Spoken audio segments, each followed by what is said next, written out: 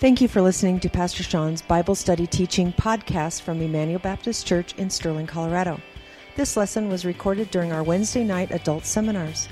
For more information on Emmanuel Baptist Church, please visit our website at www.ebc-online.org. Now here's Pastor Sean. Okay, we are in Romans chapter 8 tonight, and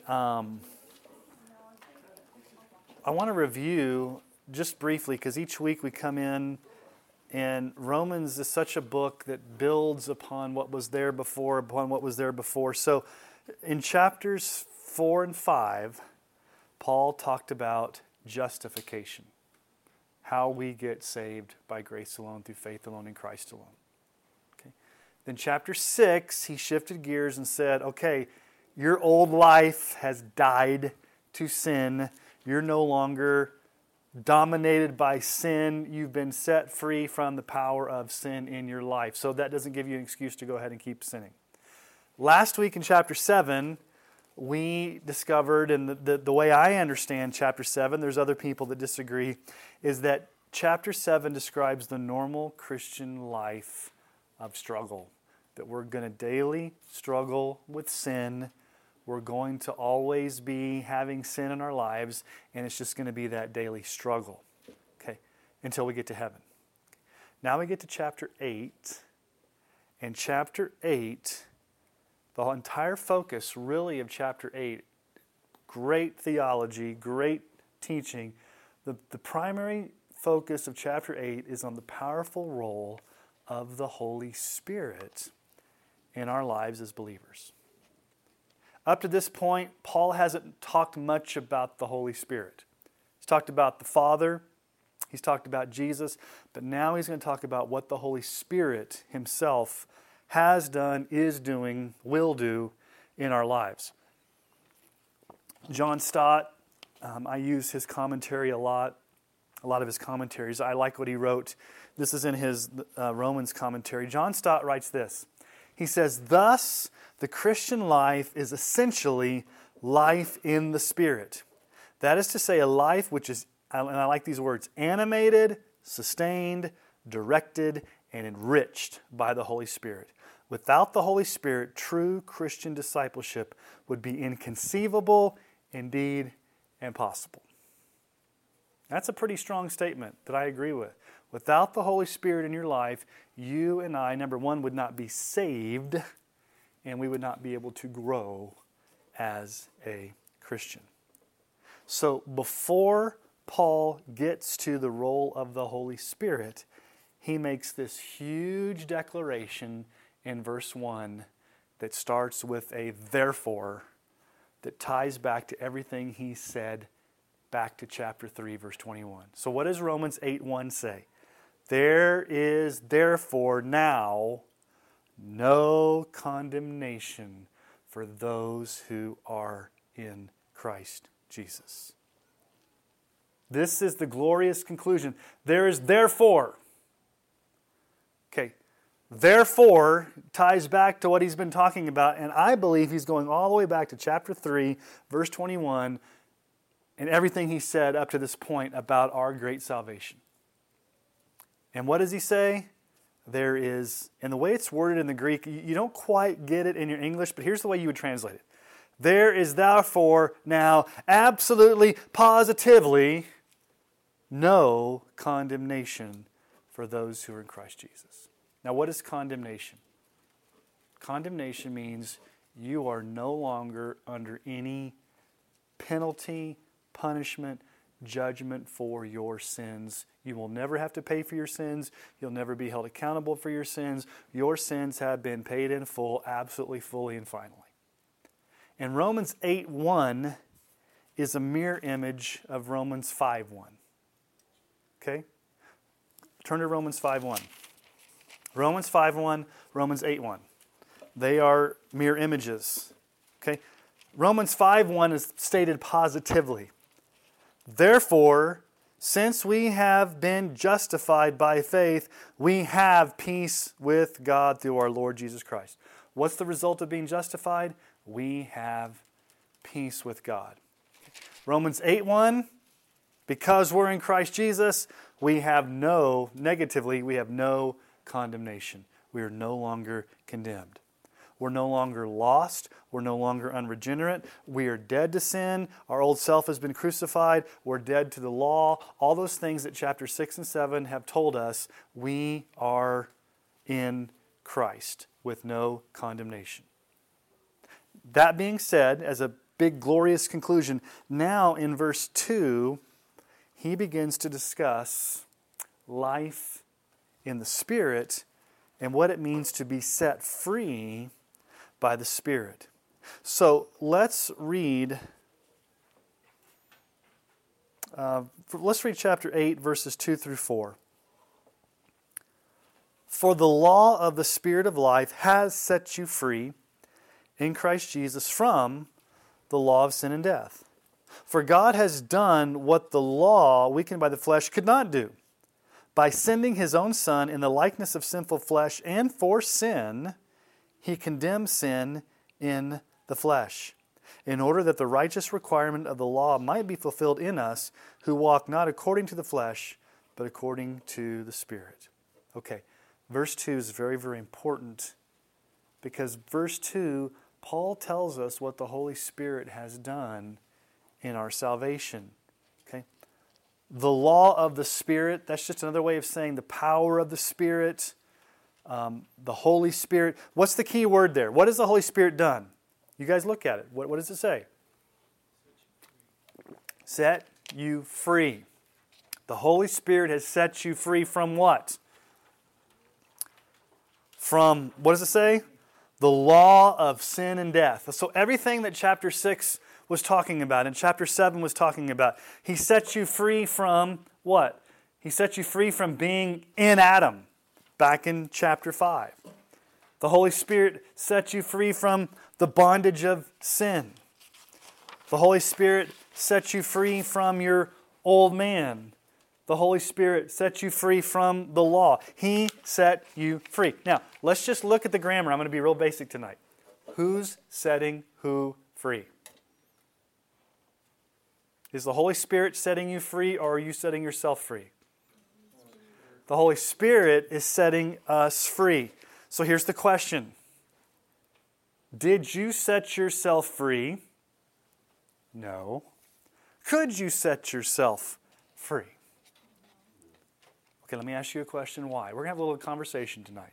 A little bit more interaction, since there's not as many of you tonight because of the weather. Why could you not set yourself free? You were dead. Well, I'm sorry, go ahead. You were spiritually dead. Jenny. We're the one that caused the problem. Okay, we're the one that caused the problem. We're dead. We're in Adam. We're spiritually unable to do that. We're dominant. All those things that chapter 6 and 7 told us. We were dominated by sin. We were in Adam. We were unregenerate. We were dominated by the law. All of those things we could not get ourselves out of. So because we were in that dire condition, only the Holy Spirit could set us free. Now here's the question. Here's the theological question. How did the Holy Spirit set you free? And when did the Holy Spirit set you free? And let me give you the theological answer to that. Okay, when and how?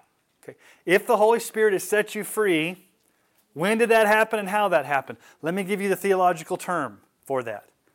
It is called regeneration. Regeneration. We talk about this a lot here at Emmanuel. Regeneration. It's a biblical word. It basically means to be born again. So when did the Holy Spirit set you free? When He caused you to be born again. Can you cause yourself to be born again? Why? Because of all those things that we saw back in chapter 6 of being spiritually dead and dominated by the flesh. So let's look at some scriptures. I've got 1, 2, 3, 4, 5, 6, 7. That's a good biblical number, Sean. Glad you put 7 in there just to prove your point. So 7 scriptures that talk about regeneration and what it means for the Holy Spirit to set you free. Okay, so John 6:44. Jesus says, no one can come to me unless the Father who sent me draws him, and I will raise him up on the last day. How is anybody ever going to come to Jesus unless something happens? What has to happen to you in order to come to Jesus? You have to be drawn. Who draws you? The Holy Spirit draws you to Christ. Okay? John 6:65, Jesus in that same conversation says, this is why I told you that no one can come to me unless it has been granted him by the Father. How are you going to come to Jesus? The Father has to grant you. The Father has to give you that new life to be able to come. Okay? Who gives that life that sets you free? What does Paul say here in verse 2? The law of the Spirit of life has set you free in Christ Jesus. Okay, what does Jesus say in John 6:63? It is the Spirit who gives life. The flesh is of no avail. The words that I have spoken to you are spirit and life. Who gives you life? The Holy Spirit gives you life. Okay, let's see this happen in real time. In Acts 16:14, one who heard was a woman named Lydia from the city of Thyatira, a seller of purple goods who was a worshiper of God. The Lord opened her heart to pay attention to what was said by Paul. Who opened whose heart? Did she open her heart? No, the Lord opened her heart. Okay? So these are just different metaphors for what it means to be regenerated. Paul says the Holy Spirit sets you free. Jesus says the Holy Spirit draws you. Jesus says the Holy Spirit gives you life. Luke here in Acts 16 says the Lord opened her heart. Okay, what does Ephesians 2:4 and 5 say? But God, being rich in mercy, because of the great love with which He loved us, even when we were dead, okay, there's that old condition, when we were dead in our trespasses, made us alive together with Christ. By grace you've been saved. God made us alive, which means we were dead. Did you make yourself alive, or did God make you alive? God made you alive. Titus 3:4-6. But when the goodness and loving kindness of God our Savior appeared, He saved us not because of works done by us in righteousness, but according to His own mercy, by the washing of regeneration and renewal of the Holy Spirit, whom He poured out on us richly through Jesus Christ our Savior. By the way, this Sunday's sermon is an amalgam. That's a good word. What's an amalgam? It's a coming together of what we've been learning on Romans. Like everything we've been learning in Romans comes together in our Exodus sermon this Sunday. So if you want to understand the bronze basin, Romans 5, 6, 7. And I'm just going to leave it at that. Okay? You're like, what? So all the things we've been hearing about in Romans here on Wednesday night, they're going to come out this Sunday as we talk about what the bronze basin represents. So listen for those things. You'll be like, am I on Wednesday night or am I on Sunday morning? It's all coming together in my head. All right, 1 Peter 1:3.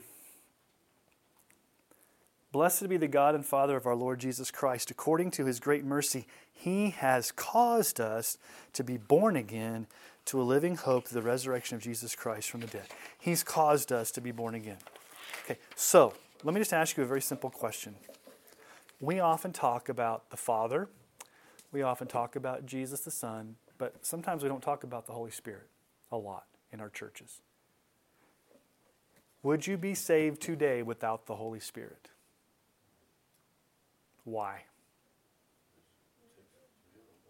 Takes all three of them to do it? Okay, that's a good way to put it. I mean, I know what you're saying, Rico. Okay, so the Father planned your salvation. He predestined you. He chose you before the foundations of the world. You would not be saved without the Father planning it, choosing, predestining. Who died for you? Jesus. You would not have salvation without Jesus. Okay, when did your salvation, when did the election or your predestination take place? Before time. When did Jesus die on the cross? 2,000 years ago. Okay.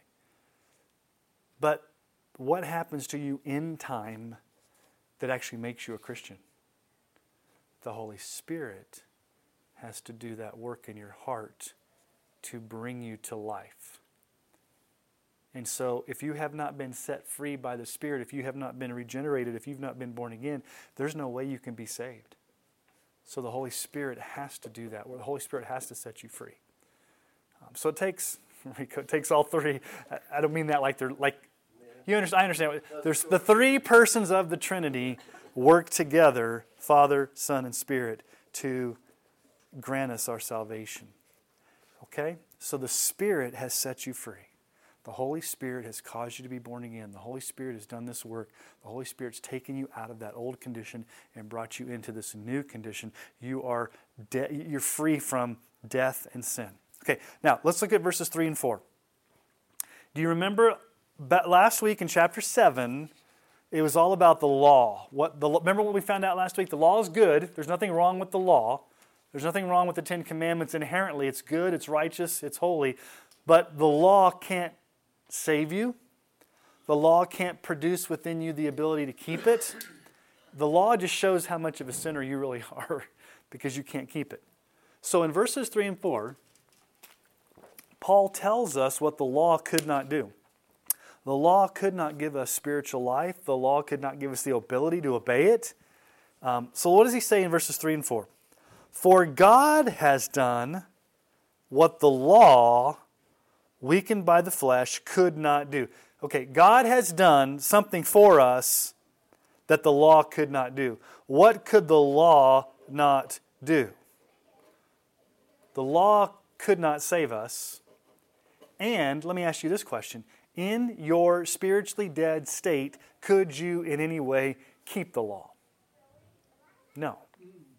So you can't be saved by the law and you can't keep the law. You can do nothing to earn your salvation in the law. So the question then becomes, what did God do to overcome the need for the law to be obeyed? So let's ask a very important question. If God's law is holy, good, and righteous, and His law has to be obeyed, how's that going to happen? Who's the only person that can obey God's law perfectly? Jesus. So what do you think God's going to do to help us be able to obey the law and have the law fulfilled in us that we can't do in our spiritual deadness? What does he say there? Verse 3, for God has done what the law, weakened by His flesh, could not do. So what did God do? By sending His own Son in the likeness of sinful flesh and for sin, He condemned sin in the flesh. Okay, don't be confused by in the likeness of sinful flesh. Paul is not saying that Jesus sinned. What Paul is saying is that what we need is we needed Jesus to come in the flesh, to be born as a human through the virgin birth, so that He could perfectly obey and fulfill the law we could never obey. Now, what would happen if Jesus was merely a man? He could possibly what? Sin. What would happen if Jesus was only God and not a man? Could He come and live a life on earth and die? So, in God's sovereignty, Jesus came to earth. God sent Jesus to earth at Christmas time in the flesh, fully God, fully man, never sinned, so that Jesus could obey the law that we could never obey. Okay. So we have to be very careful. Jesus never once sinned. Even though He came in the flesh, and even though He had a human body, and even though He cried, and He got hungry, and He experienced all the things we experience in a physical body, the one exception between us and Jesus is that He never once sinned. Okay. 2 Corinthians 5:21. For our sake He made Him to be sin who knew no sin. Jesus knew no sin, so that in Him we might become the righteousness of God. Jesus never once knew sin. Hebrews 4:15. We do not have a high priest who's unable to sympathize with our weaknesses, but one who in every respect has been tempted as we are, yet what? Is without sin. What would happen if Jesus ever sinned? We wouldn't be saved. We wouldn't be saved, okay? Now, because Jesus came in the flesh, what did he do in relationship to God's law? What's required for God's law? Perfect obedience in thought, word, and deed perfectly. Has there been anybody on earth been able to do that? Who's the only person, and we can say that, who's the only person, fully God and fully man, that did that? Jesus. Okay, Paul tells us in Galatians 4:4-5, but when the fullness of time had come, God sent forth His Son, born of a woman, born under the law, to redeem those who were under the law, so that we might receive adoption as sons. Okay, notice what verse 4 says. Okay, so God did something. God knew that you and I would never, ever be able to obey the law. The only thing that the law does is that it shows us how sinful we are. We could never obey it.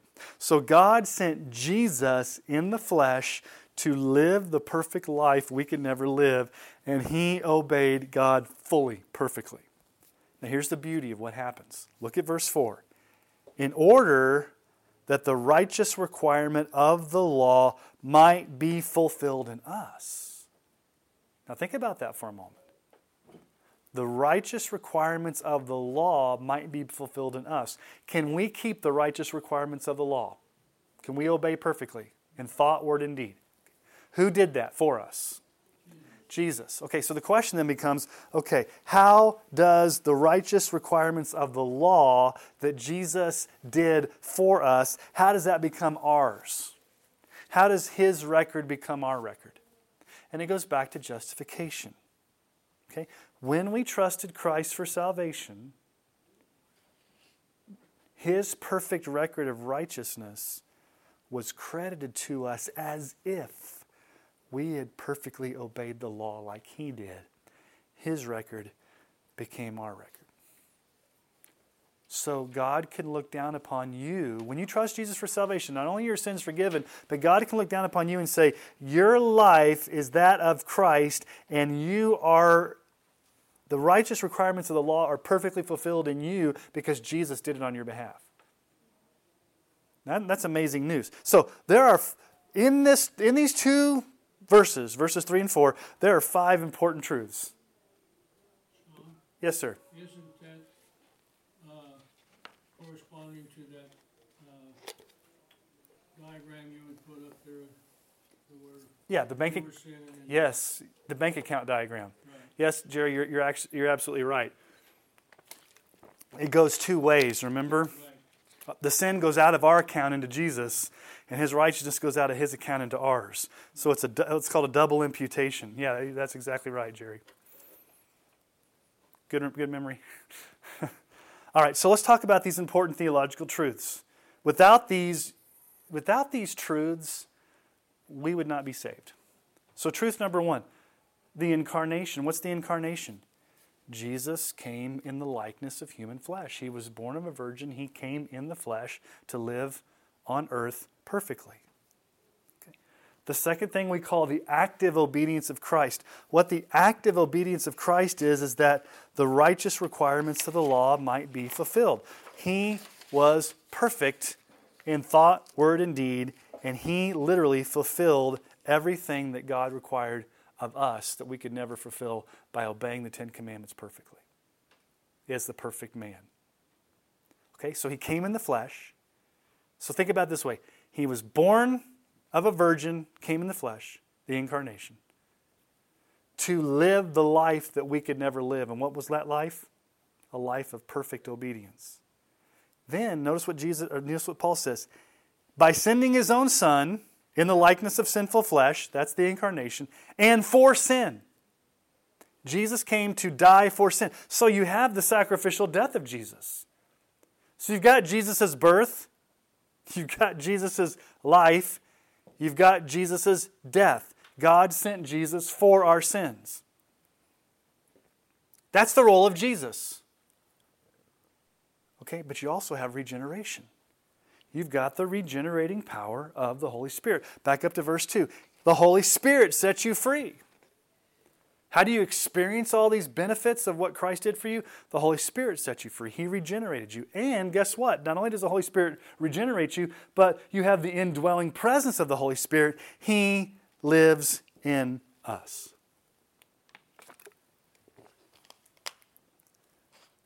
The Holy Spirit lives in us. Okay. So, let's talk about the Father, Son, Holy Spirit. All three persons of the Trinity have secured your salvation. What has God the Father done? He planned it. He purposed it. He sent Jesus. He predestined you. He chose you. He sent His Son. That's what the Father did. What did Jesus do? Jesus came in the flesh. Jesus was born of a virgin. Jesus lived a perfect life. He died a sacrificial death. He rose again. What did the Holy Spirit do? He applied all that Jesus did to you personally at a point in time when He opened your heart and caused you to be born again and set you free. And then now the Holy Spirit lives inside of you. So you and I would not be saved without all three persons of the Trinity working in complete harmony to secure our salvation from first to last. Okay. Now Paul's going to give a contrast. What is the difference between a person who's saved and a person who is lost? He likes to give these little contrasts. So in verses 5 through 8, he's got the contrast of who believers in Christ are and who non-believers are. Okay? So let's read verses 5 through 8. For those who live according to the flesh set their minds on the things of the flesh. But those who live according to the Spirit set their minds on the things of the Spirit. For to set the mind on the flesh is death, but to set the mind on the Spirit is life and peace. For the mind that's set on the flesh is hostile to God, for it does not submit to God's law. Indeed, it cannot. Those who are in the flesh cannot please God. Okay. Two types of people. You guys tell me in verse 5, who are the two types of people that Paul is contrasting? Those who live according to the flesh, and those who live according to the Spirit. Quick theological question. Can a true Christian live according to the flesh? They can go through periods of struggling with sin, but do they live according to the flesh? No. And how do we know that? Let's think. How do we know that? And all you have to answer is chapter 6. Okay? Just say chapter 6. What happened in chapter 6? You've been set free from all that. Okay? Either the Holy Spirit sets you free from the flesh or He's not. Either your old man has been crucified or he's not. And so you're either saved or you're not. So Paul is making a contrast here between those who live according to the flesh, that is, those that are dominated by sin, those who are unregenerate. What ends up, their mind is always set on the things of the flesh, versus a person who lives according to the Spirit, whose mind is always on the things of the Spirit. So, here's the question. I think we've already answered it, but it's on your sheet, so we might as well ask it. If we've been set free from the law of sin and death by the Holy Spirit, is it even possible for us to live according to the flesh? And we would say no, it can't, because of all the truths that we've seen up to this point. Now, Paul's going to give 4 descriptions of an unregenerate person. A person who's not been set free by the Holy Spirit. A person that's still in their sins. Okay? So let's look at these. The first thing we find out about an unbeliever is that their mind is death. Okay? Look at verse 6. For to set the mind on the flesh is death. That's a weird way of putting it. It doesn't say it leads to death, which is true. It's a present tense verb. It really means that in an unregenerate, unsaved person, in their condition right now, they are spiritually dead. They don't have life. Why? Because the Holy Spirit has not set them free.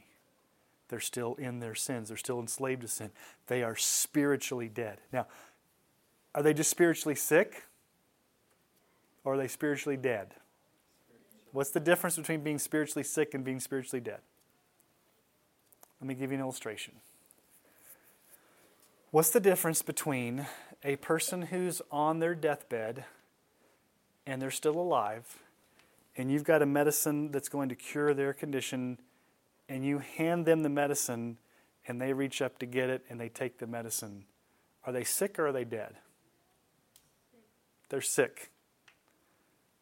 I go down to the morgue over at Cheney Rager Funeral Home, and I go down where they embalm the dead bodies, and I take a big stick pin and poke it in the toe of a corpse. Is the corpse going to jump up and move and say, ow, don't hit me, or don't hurt me? No. Why? The corpse is dead. Which of those two describes the condition of a spiritually dead person? Are we just kind of sort of sick and we can reach out and get medicine, or are we totally spiritually dead and need life? We're totally spiritually dead and we need to be set free. So, number one, the unregenerate person is present tense spiritually dead. Their mind, everything that their thought process is, everything about them is death. Okay, look at verse 7. The mind that's set on the flesh is hostile to God. That's an interesting word. They're hostile. What does hostile to God mean? What is hostility? What does that word hostile mean? An unregenerate, unsaved person is hostile. What does that mean? What's hostile mean? What? Against, okay. Is it a little bit stronger even than that? Somebody do a Google search, do dictionary.com and look up hostile. Not a youth hostel where you stay when you go to Europe. Hostile. What does hostile mean? What imagery does it? Antagonistic. Okay, what else? Unfriendly. So, who's you as an unregenerate, unsaved person, you hate God. Now, you may not verbalize that and wake up and say, I hate God, but because your mind is set on the flesh, you are hostile to God. You don't want to be told what to do. You don't want to love God. Everything about you says, everything that there is to know about God, I don't want to know about it. As a matter of fact, I hate God. Okay? So let's look at some scriptures that back that up. James 4:4. You adulterous people, do you know that friendship with the world is enmity with God? Therefore, whoever wishes to be a friend of the world makes himself an enemy of God. Enmity, enemy, hostile, those are all words of hostility, of being an enemy. Colossians 1:21-22. And you who were once, key word there, you were once alienated and hostile in mind, doing evil deeds, God has now reconciled in His body of flesh by His death in order to present you holy and blameless and above reproach before Him. So you were once hostile. Okay, so an unregenerate person, they're spiritually dead and they're God haters. Not a very good description, is it? Okay. And in number 3, they cannot submit to God's law. Notice what it says there. Verse 7. For to set the mind on the flesh is hostile, or for the mind that is set on the flesh is hostile to God, for it does not submit to God's law. Indeed, it cannot. Not only do you not obey God's law, what does Paul say there? You cannot. That Greek word there is dunamis, which means you have no power. You have no ability. You cannot. Not that you don't want to. That's true. An unregenerate person doesn't want to, and even if they wanted to, they could not. Let's ask the question, how come you can't submit to God's law? Why? What has Paul just said? You're hostile, you're spiritually dead. Okay? And you think Paul would be done there. Okay, Paul, you're done. Okay, we get the point. We're spiritually dead, we're God haters, we can't submit to God's law. Why do you keep piling these things on just to remind us of what we were as an unregenerate person? Notice what he says in verse 8. Those who are in the flesh cannot, what? Please God. Please God. That word please means to bring satisfaction or to be worthy or to win favor. So, an unregenerate, unsaved, lost person, Paul says, is always living in the flesh. It's not something you float in and out of. You're dominated by the flesh. You are spiritually dead. Your mind is hostile to God. You cannot submit to God's law, and you cannot please God. Does that describe believers or unbelievers? Unbelievers. Unbelievers. So John, oh, go ahead. Uh-huh. So the sinful person cannot submit to God's law. Well, as believers, we can't submit. Okay, that's a good question, Shawnee. As believers, can we submit to God's law? And the answer is twofold. Okay. Yes, we can submit to God's law because of two things that's different about us versus a non-Christian.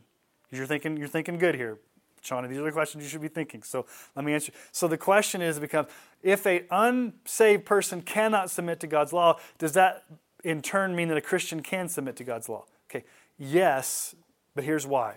Number one, the righteous requirements of the law were fulfilled by us in Jesus.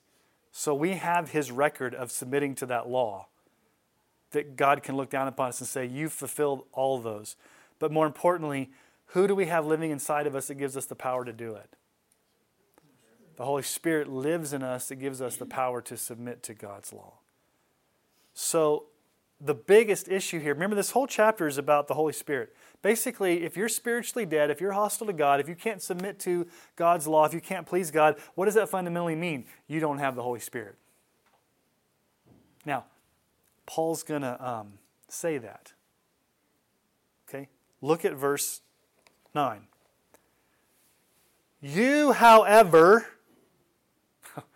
Christian, are not in the flesh, but in the Spirit. In fact, if the Spirit of God dwells in you, anyone who does not have the Spirit of Christ does not belong to Him. Paul basically says, you're not a Christian if you don't have the Holy Spirit.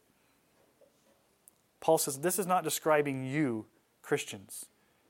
Christians, this is not who you are. You are not of the flesh. You're not spiritually dead. You're not unregenerate. You don't hate God. You can't, you're not in that position where you can't submit or please God. You are now indwelt by the Holy Spirit. So John Murray, who is an older commentator, he's dead. He wrote back like in the 50s and 60s. He was a South African commentator, and he's got a really good commentary on Romans. He says this, in the whole passage here, we have the biblical basis of the doctrines of total depravity and total inability. Enmity against God is nothing other than total depravity, and cannot please God, nothing less than total inability. So here's the point. Not only are we spiritually corrupt to the core, we can't do anything to save ourselves or do anything to make a positive move towards God. Unless what? The Holy Spirit sets you free. So here's the question. How do you get out of the flesh and get into the Spirit? Paul makes this contrast between those who are in the flesh and those who are in the Spirit. The question is, okay, how do you get out of being in the flesh? Can you just get yourself out? I'm going to wake up one day and I'm not going to be spiritually dead anymore. I'm not going to be hostile to God. I'm going to start submitting to God's law and I'm going to start pleasing God. Does that happen? What's the answer to how do you get out of the flesh and into the Spirit? Do you just do that? What has to happen to you? What's the answer? Verse 2. What does verse 2 tell us? The Holy Spirit has set you free. The way to get out of the flesh, unregenerate, into the Spirit, saved, regenerate, is the Holy Spirit has to do that for you. He has to set you free. Paul says it this way in Ephesians. in Ephesians 2, 1 through 3. Kind of the same descriptions. Okay, so what we've just seen here in Romans about being spiritually dead and hostile and unable, listen to what he says in Ephesians. You were dead in the trespasses and sins in which you once walked, following the course of this world, following the prince of the power of the air, that's the spirit now at work in the sons of disobedience, among whom we all once lived in the passions of our flesh, carrying out the desires of the body and the mind, and we were by nature children of wrath like the rest of mankind. Listen to those descriptions. You're spiritually dead, you're enslaved to Satan, you're enslaved to your flesh, you're influenced by the ways of the world, you're a child of wrath. That's almost like exactly what Paul's saying here in Romans 8. Romans 8, verse 2 is the answer of how you get out of that. What is Romans 8, 2? The Holy Spirit has to set you free. What's Paul's answer in Ephesians 2, 4 through 7? How do you get out? He says it just a little bit differently, but it's the same concept. But God, being rich in mercy because of the great love with which He loved us, even when we were dead in our trespasses, made us alive together with Christ. By grace you've been saved, and raised us up with Him, and seated us with Him in the heavenly places in Christ Jesus, so that in the coming ages He might show the immeasurable riches of His grace and kindness towards us in Christ Jesus. Okay, Paul's answer in Ephesians is what? He made you alive when you were dead. What's Paul's answer in Romans 8? The Holy Spirit set you free when you were hostile and you were unregenerate. So if anybody's ever going to get saved, the Holy Spirit has to make them alive. The Holy Spirit has to set them free. The Holy Spirit has to cause them to be born again. Now, when you share the gospel with someone who's unsaved, what's the one thing you can't do? You can't. Can you set them free? Can you make them alive? Can you share? Can you tell? And thankfully, what does God do? God uses our sharing and telling to do the what? The job we can't do. We're responsible to tell and to share and to witness and to boldly proclaim. It's God's job to make a person alive and the Holy Spirit to set them free. But nobody, you and I, we would never have become a Christian if the Holy Spirit had not set us free from sin and death and made us spiritually alive. If not, we would have been what? What did Paul say in Romans 8? Your mind would still be in the flesh. You would be hostile to God. You wouldn't be able to please God. You'd be spiritually dead. And every single person right now without Jesus, that describes their condition. Now, do people wake up knowing that? Are they conscious of that? No, they're living lives. They're blinded to that. But that's their true condition. And only a sovereign work of grace is going to get them out of that condition, and the Holy Spirit has to set them free. So once the Holy Spirit sets you free, does He say, okay, I set you free, bye-bye, and just leave?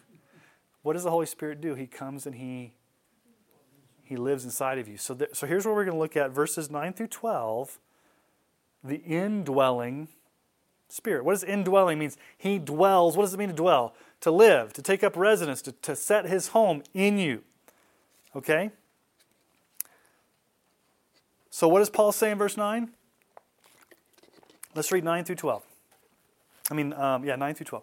You, however, are not in the flesh, but in the Spirit. In fact, if the Spirit of God, what? Dwells in you. He lives in you. How are you a Christian? The Holy Spirit lives in you. Anyone who does not have the Spirit of Christ living in him or her does not belong to Him. But if Christ is in you, although the body is dead because of sin, the Spirit is life because of righteousness. If the Spirit of Him who raised Jesus from the dead dwells in you, He who raised Jesus Christ from the dead will also give life to your mortal bodies through His Spirit who dwells in you. Okay, verse 10.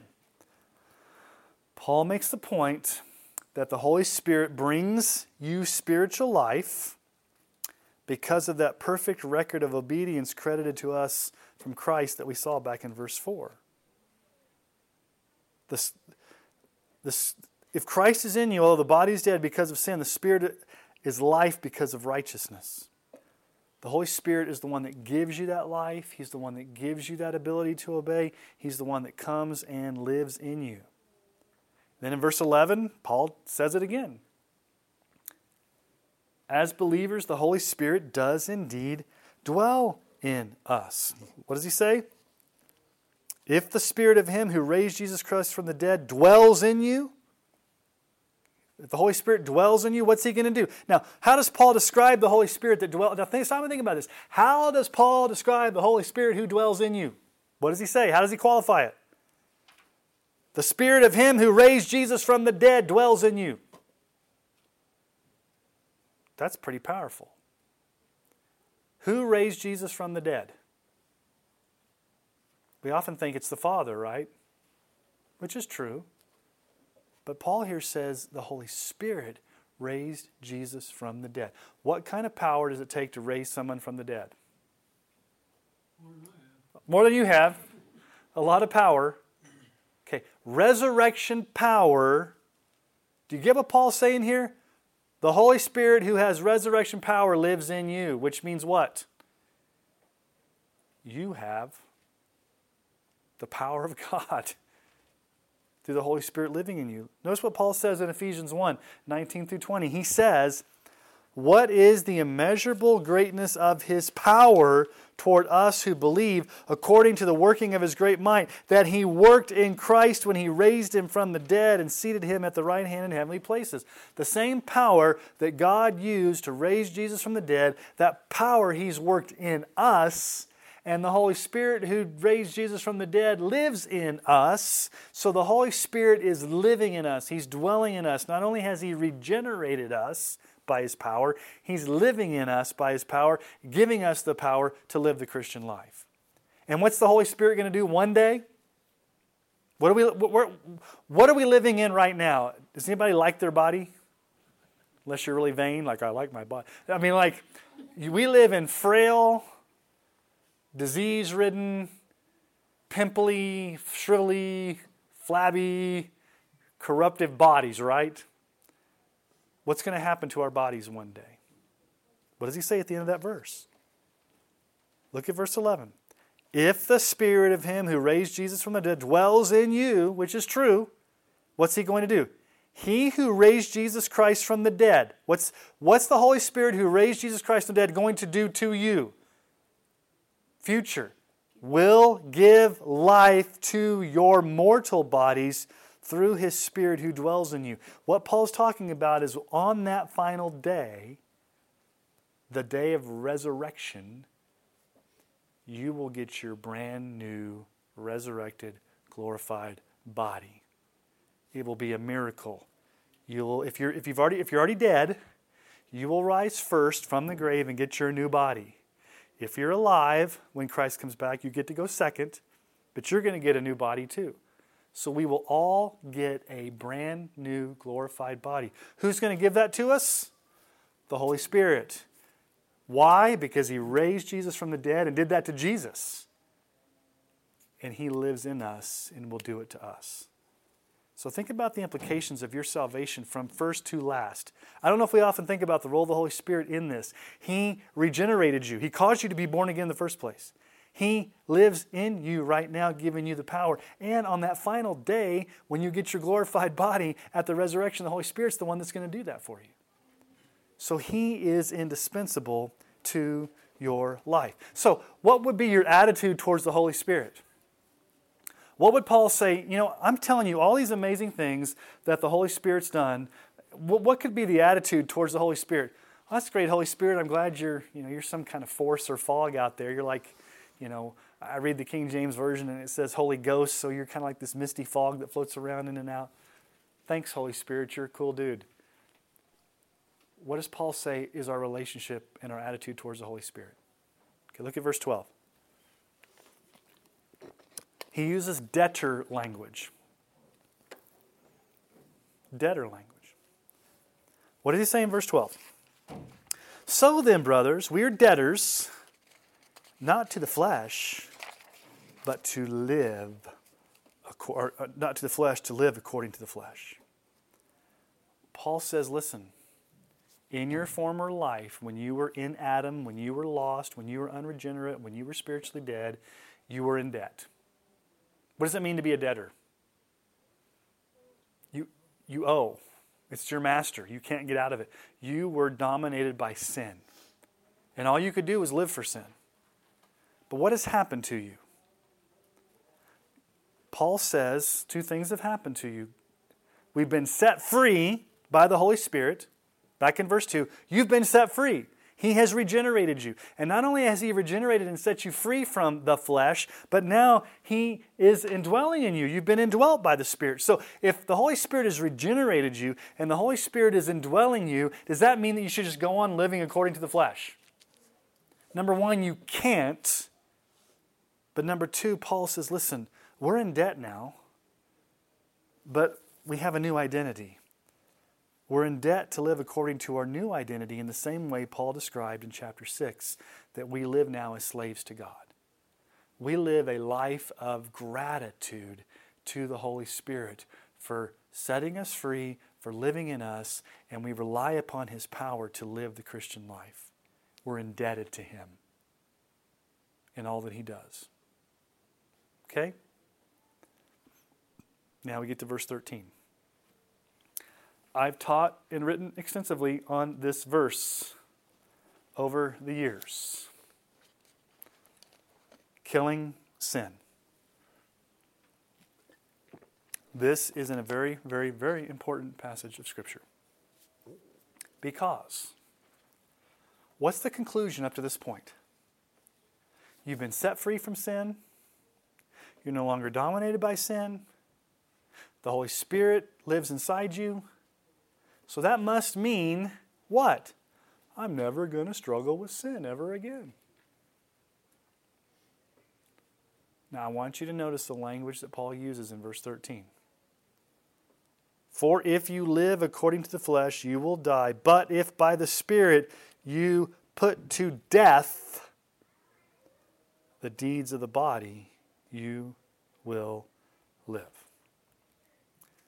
I'm going to give you a quote from John Owen. You may remember this. Over the years, I've talked about this. John Owen says, be killing sin or it will be killing you. Be killing sin or it will be killing you. You guys know who Aaron Ralston is? Ever heard the story about Aaron Ralston? He wrote the book Between a Rock and a Hard Place. He's a mountain climber. They made a movie, 127 Hours.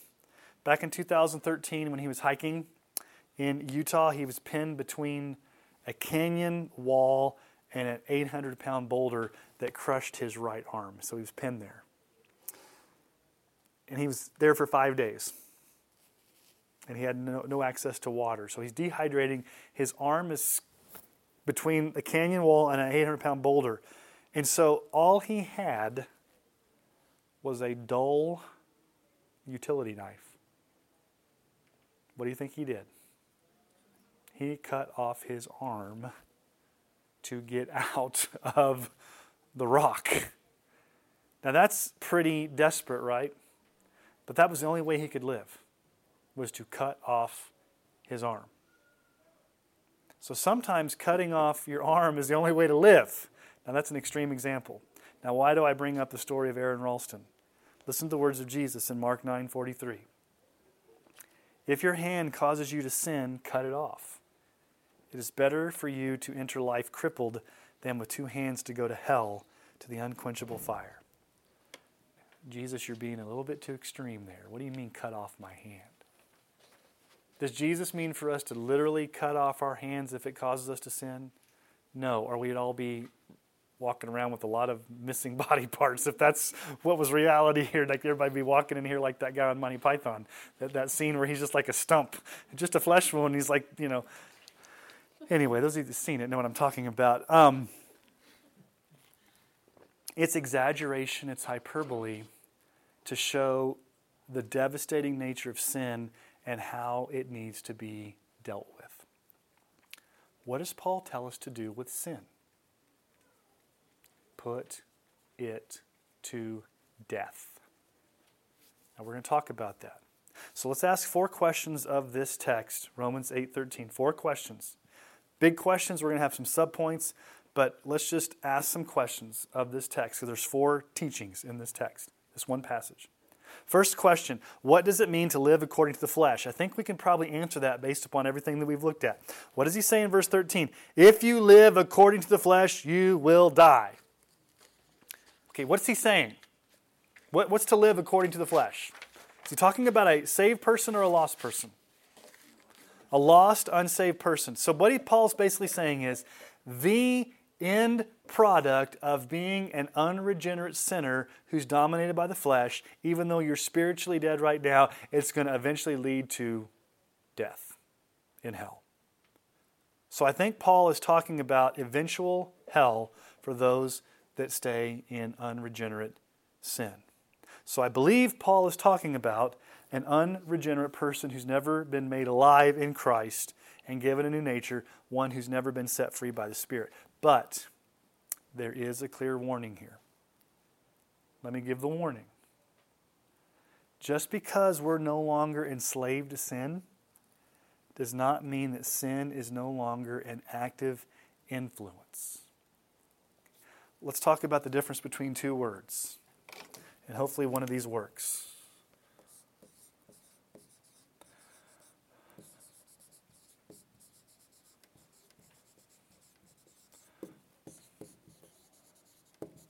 Okay, so when I say the word sin is a power, an enslavement, and a domination, what does that describe? That describes your relation to sin as an unregenerate person.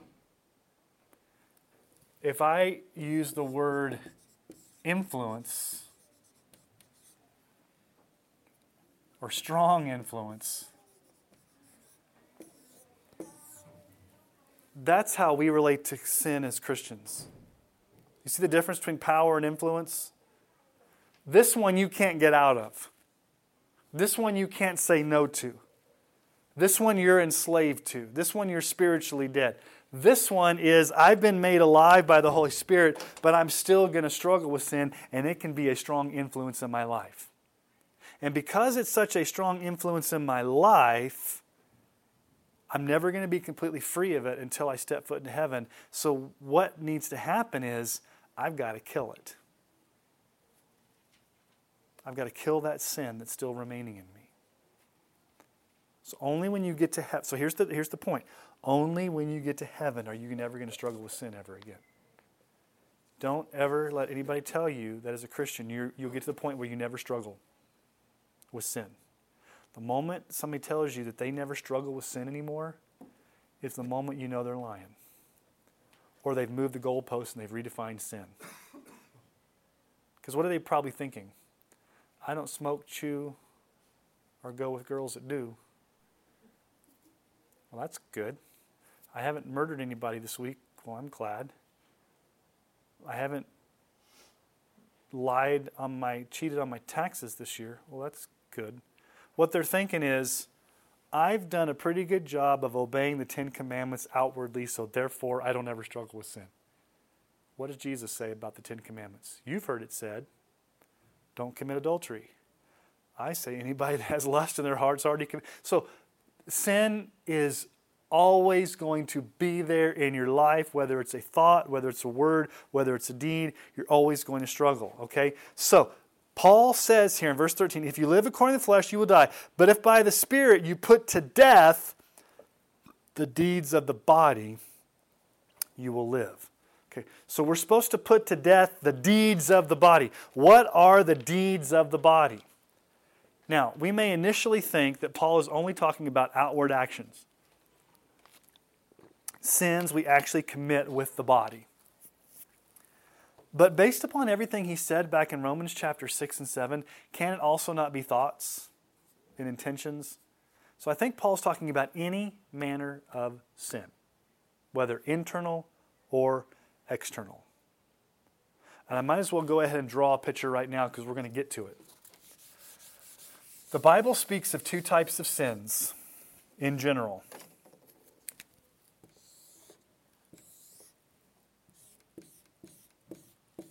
I wish I had a drawing. Some of you have seen me draw this before. Okay, this is the tree and this is the fruit on the tree. And this is the ground, and underneath the ground you have the roots that actually make the tree grow. If you don't have good roots, you don't have good fruits. Okay. There are fruit sins and there are root sins. Fruit sins are the ones that are easy to see. These are more like outward actions. Lying, stealing, adultery, murder.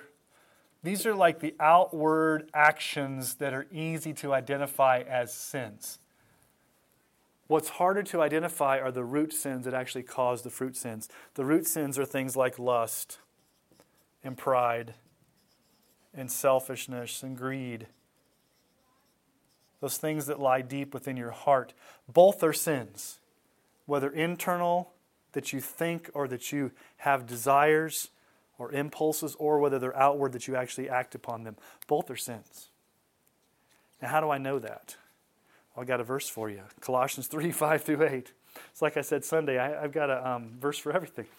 Colossians 3, 5 through 8. Paul says, put to death. Same language there. Put to death, therefore, what is earthly in you. Okay, let's look at the list of things we're to put to death. And see, you identify with me what are outward sins, what are inward sins. Okay, so let's look at the list.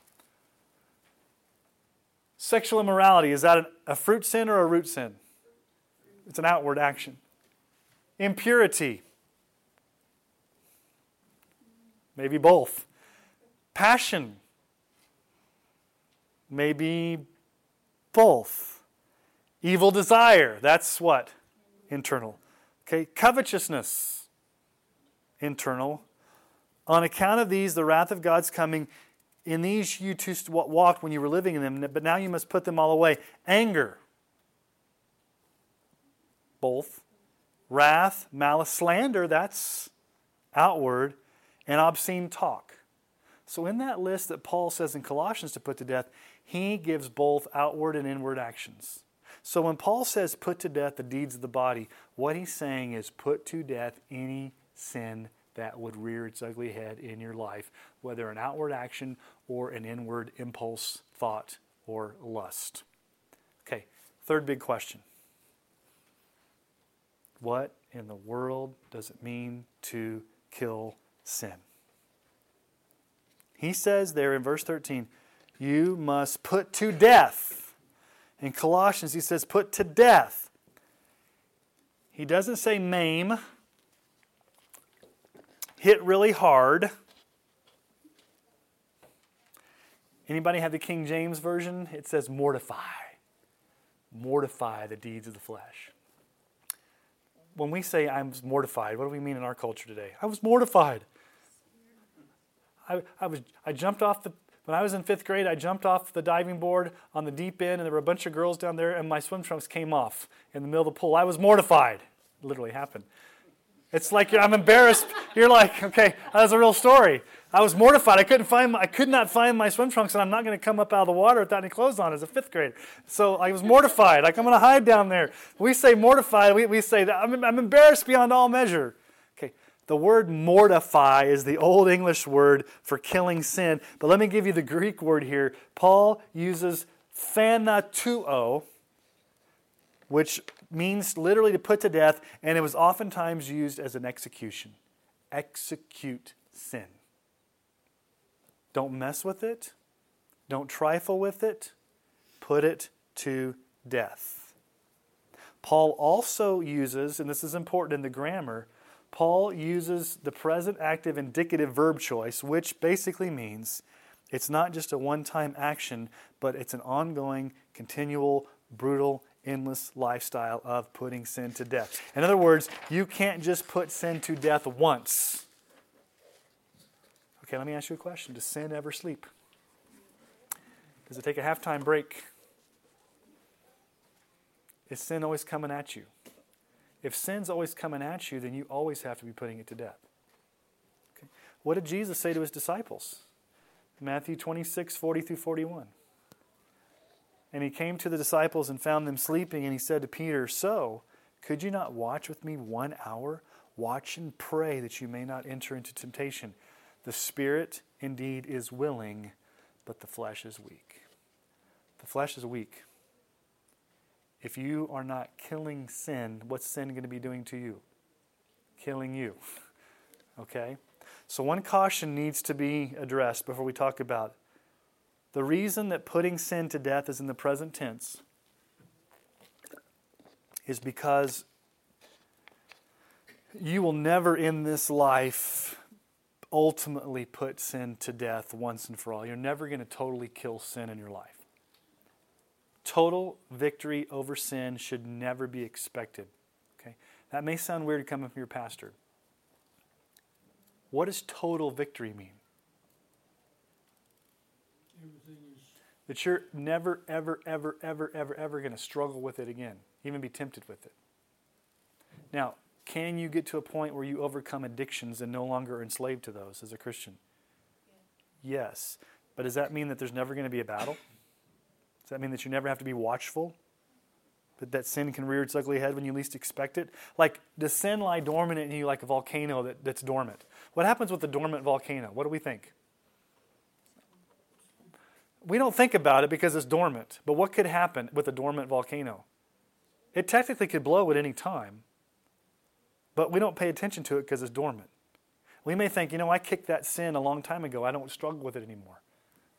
Well, the moment you think you don't struggle with it anymore, it could be the time it comes and rears its ugly head and like kicks you in the, what, because you're not ready for it. Okay? So 1 John 1:8 says this, if we say we have no sin, we deceive ourselves and the truth's not in us.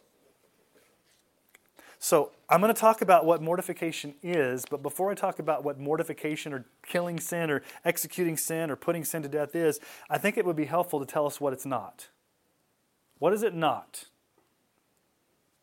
Let's clearly delineate what it's not.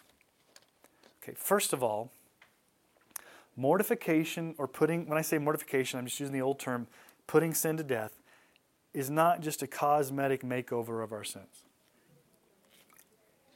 I'm not a woman, so I don't know what a makeover is, but what's a makeover? What do? You put makeup on to cover what you look like. And then usually what do you have to do? I know my wife, she washes her makeup off at night, and so when you put makeup on, like when you put lipstick on a pig, what do you do? The old expression? Okay, so a cosmetic makeover would be like this. Mortification, like what you would not do, a cosmetic makeover is, I'm just going to kind of legalistically deal with these outward sins but never get to the root. I'm just going to kind of deal with I'm going to do some legalistic things to make sure that I look good in front of others. I'll do a cosmetic makeover. I have a problem with adultery. So I really, really have a problem with lust. And I know I'll probably never commit adultery, but I'll just do pornography secretly in my home where nobody's looking because, that's better than actually committing adultery. But I'm never going to get down to the root problem of lust. I'm just going to kind of deal with the cosmetic makeover. That's not what killing sin is. You kind of divert it. You cover it up. I got sin in my life. I'm going to kind of just cover it up over here. I'm going to make myself look good on the outside, but I'm never going to get down to the root. I'll just deal with the fruit sins, but never get down to the root. If you're going to kill sin, where do you kill a tree? If you need to kill a poisonous tree, do you chop off the branches or what do? You got to get down to the... So if you're going to kill sin, you got to kill it at the roots, not up at the fruits. Okay, second, you can't just ignore sin and hope it goes away. Okay? That's not killing sin. Killing sin is actively pursuing killing sin in your life, not just saying, I deal with this stuff and I hope it goes away. Thirdly, you can't be occasional with this. Occasional attempts, I'm going to kind of do it here and there. I'm going to be haphazard. I'm going to kind of relax and coast. Here's the point. Sin never takes a break.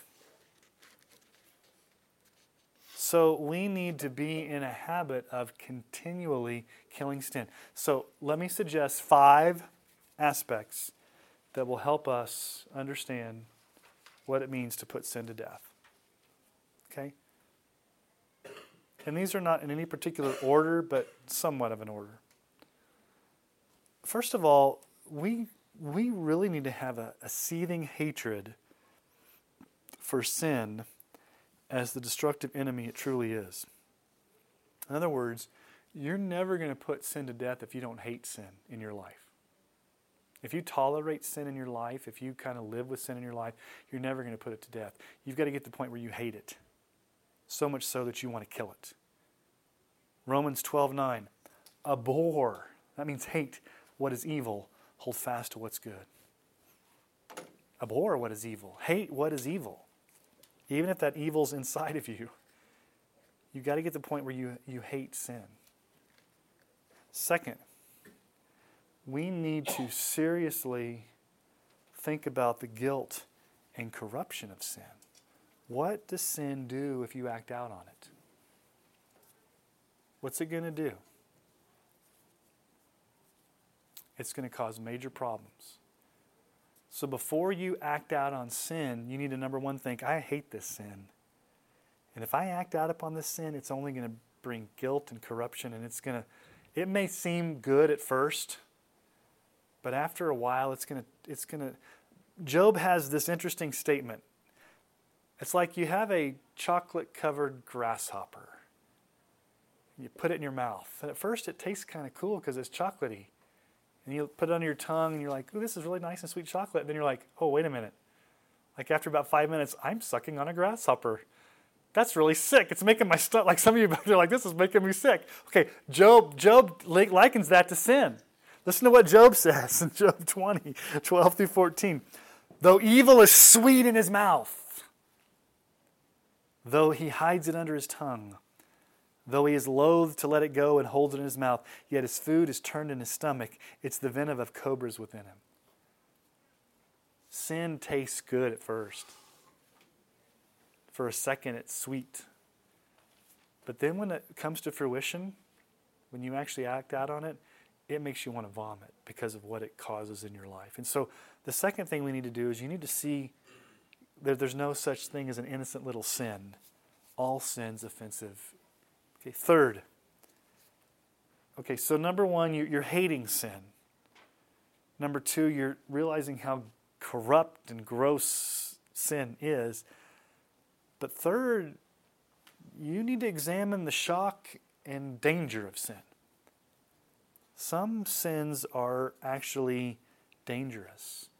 And you know how you sinned in the past, and you know the fallout of what it caused, and you know the consequences. So you need to start thinking through what's the fallout, what are the consequences, what's the danger if I give in to this sin. So how do you kill sin? You've got to starve it.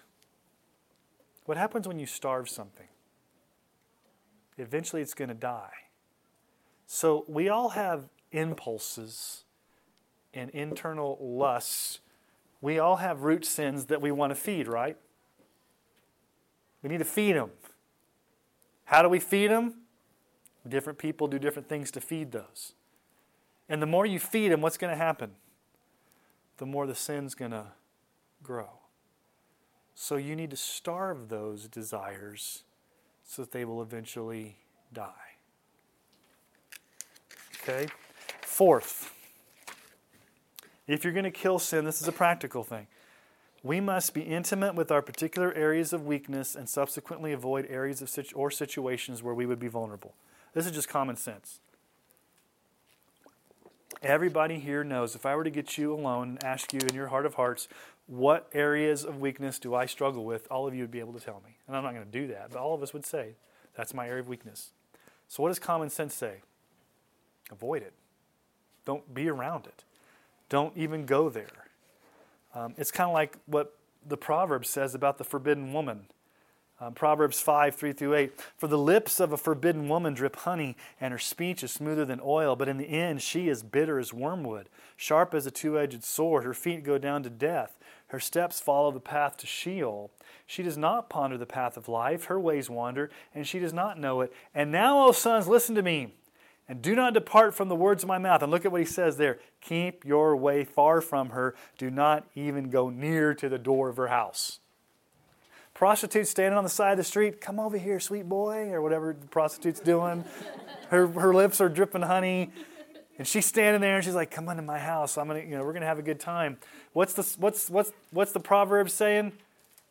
Go the opposite way of the street. Don't make eye contact. Don't even go near her house. Don't even think about even walking close to her. It's the same thing with sin. If there's a sin that's right there, you struggle with, don't even get close enough. Like when I was a youth pastor, I always had the talk with the youth, and some youth would say, well, Pastor Sean, how far can I go? I know I'm not supposed to have sex before marriage. How far can I go? And not sin against God. I said, you're asking the wrong question. Because if I tell you how far you can go, what are you going to do? You're going to go right up to the edge and see how close you can get. And what's going to happen? You're going to fall over the edge. You don't even want to get close to the edge. Don't even get close. Okay? So 1 Thessalonians 5:22, abstain from every form of evil. Abstain from it. Stay away from it. And here's the fifth thing that we need to think about. Ultimately, killing sin can be summarized with this word, gospel repentance. Gospel repentance.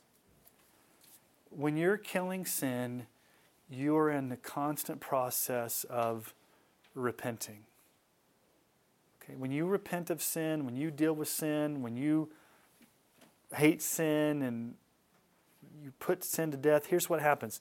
Let me just read this sentence the way I've written it. Whoops. Oh, it's not there. Trina must not have put that. You didn't put that on the slide. Let me read it to you, though, because it's important. You just listen. Through repentance, we are then weakening sin in our lives. Slowly, keyword, through this painful, keyword, slowly through this painful process of killing sin, we begin to see the progress we're making in godliness, and sin gets weaker and weaker. It never fully goes away, but through persistent killing, we can see a slow transformation. Okay, here's the thing about killing sin. You're never going to totally do it, but the more that you practice killing sin, the more that sin's going to be weak. It's going to be weaker. And then it's going to get weaker and weaker and weaker. Whereas before it was a powerful influence. And so the more that you put sin to death, the more it's going to be weakened in your life. It's not going to be totally eradicated. It's not going to be totally put away. It's going to be weakened. Okay? So, the unregenerate person, if they continue in sin, they are going to die in their sins. We are to put to death. That is, we are to kill, decisively, continuously be killing both fruit sins and root sins in our lives through this process of killing sin. But there's a fourth question. Because you maybe think, well, that sounds like this is very hard to do. This is all legalistic. This sounds really like I've got to do a lot of work here to do this, and it's all upon me. Notice what Paul says there. Let's go back to Romans 8:13. For if you live according to the flesh, you will die. But if by the Spirit you put to death the deeds of the body, you will live. What role do we play, and what role does the Holy Spirit play in killing sin? Who's responsible for killing sin? It's a trick question. You are. Who ultimately gives you the power to kill sin? Holy Spirit. If sin is killed in your life, who gets the credit for doing it? The Holy Spirit. Who sustains you with the strength and the grace to be able to continually do this?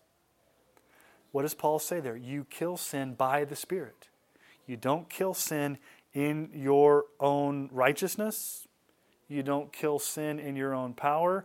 It's not willpower. It's not something that you do in your own strength. It is something that the Holy Spirit does in your life to give you the power to do it.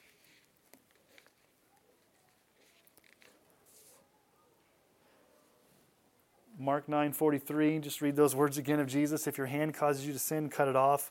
It's better for you to in your life cripple them with two hands to go to hell to unquenchable fire. Sometimes we look at Jesus' words and say, Jesus, you're being too exaggerated. And we don't like the exaggeration. But maybe Jesus told us that so that we would stop and say, wow, sin is really a big deal in our lives and we need to deal with it. And Paul would say, Jesus would say, cut it off. And in a hyperbolic, exaggerated way, Paul would say, kill it. Okay. So let's talk about the conclusion, because I think we only have about 5 more minutes. We may not have time for questions tonight. Let me get the conclusion. What's the conclusion of this chapter that we've seen so far? Romans 8, 1 through 13. There is absolutely, positively no more condemnation for us. Amen, yippee, yeehaw, praise the Lord, hallelujah. There's no more condemnation. Why? Jesus came in the flesh,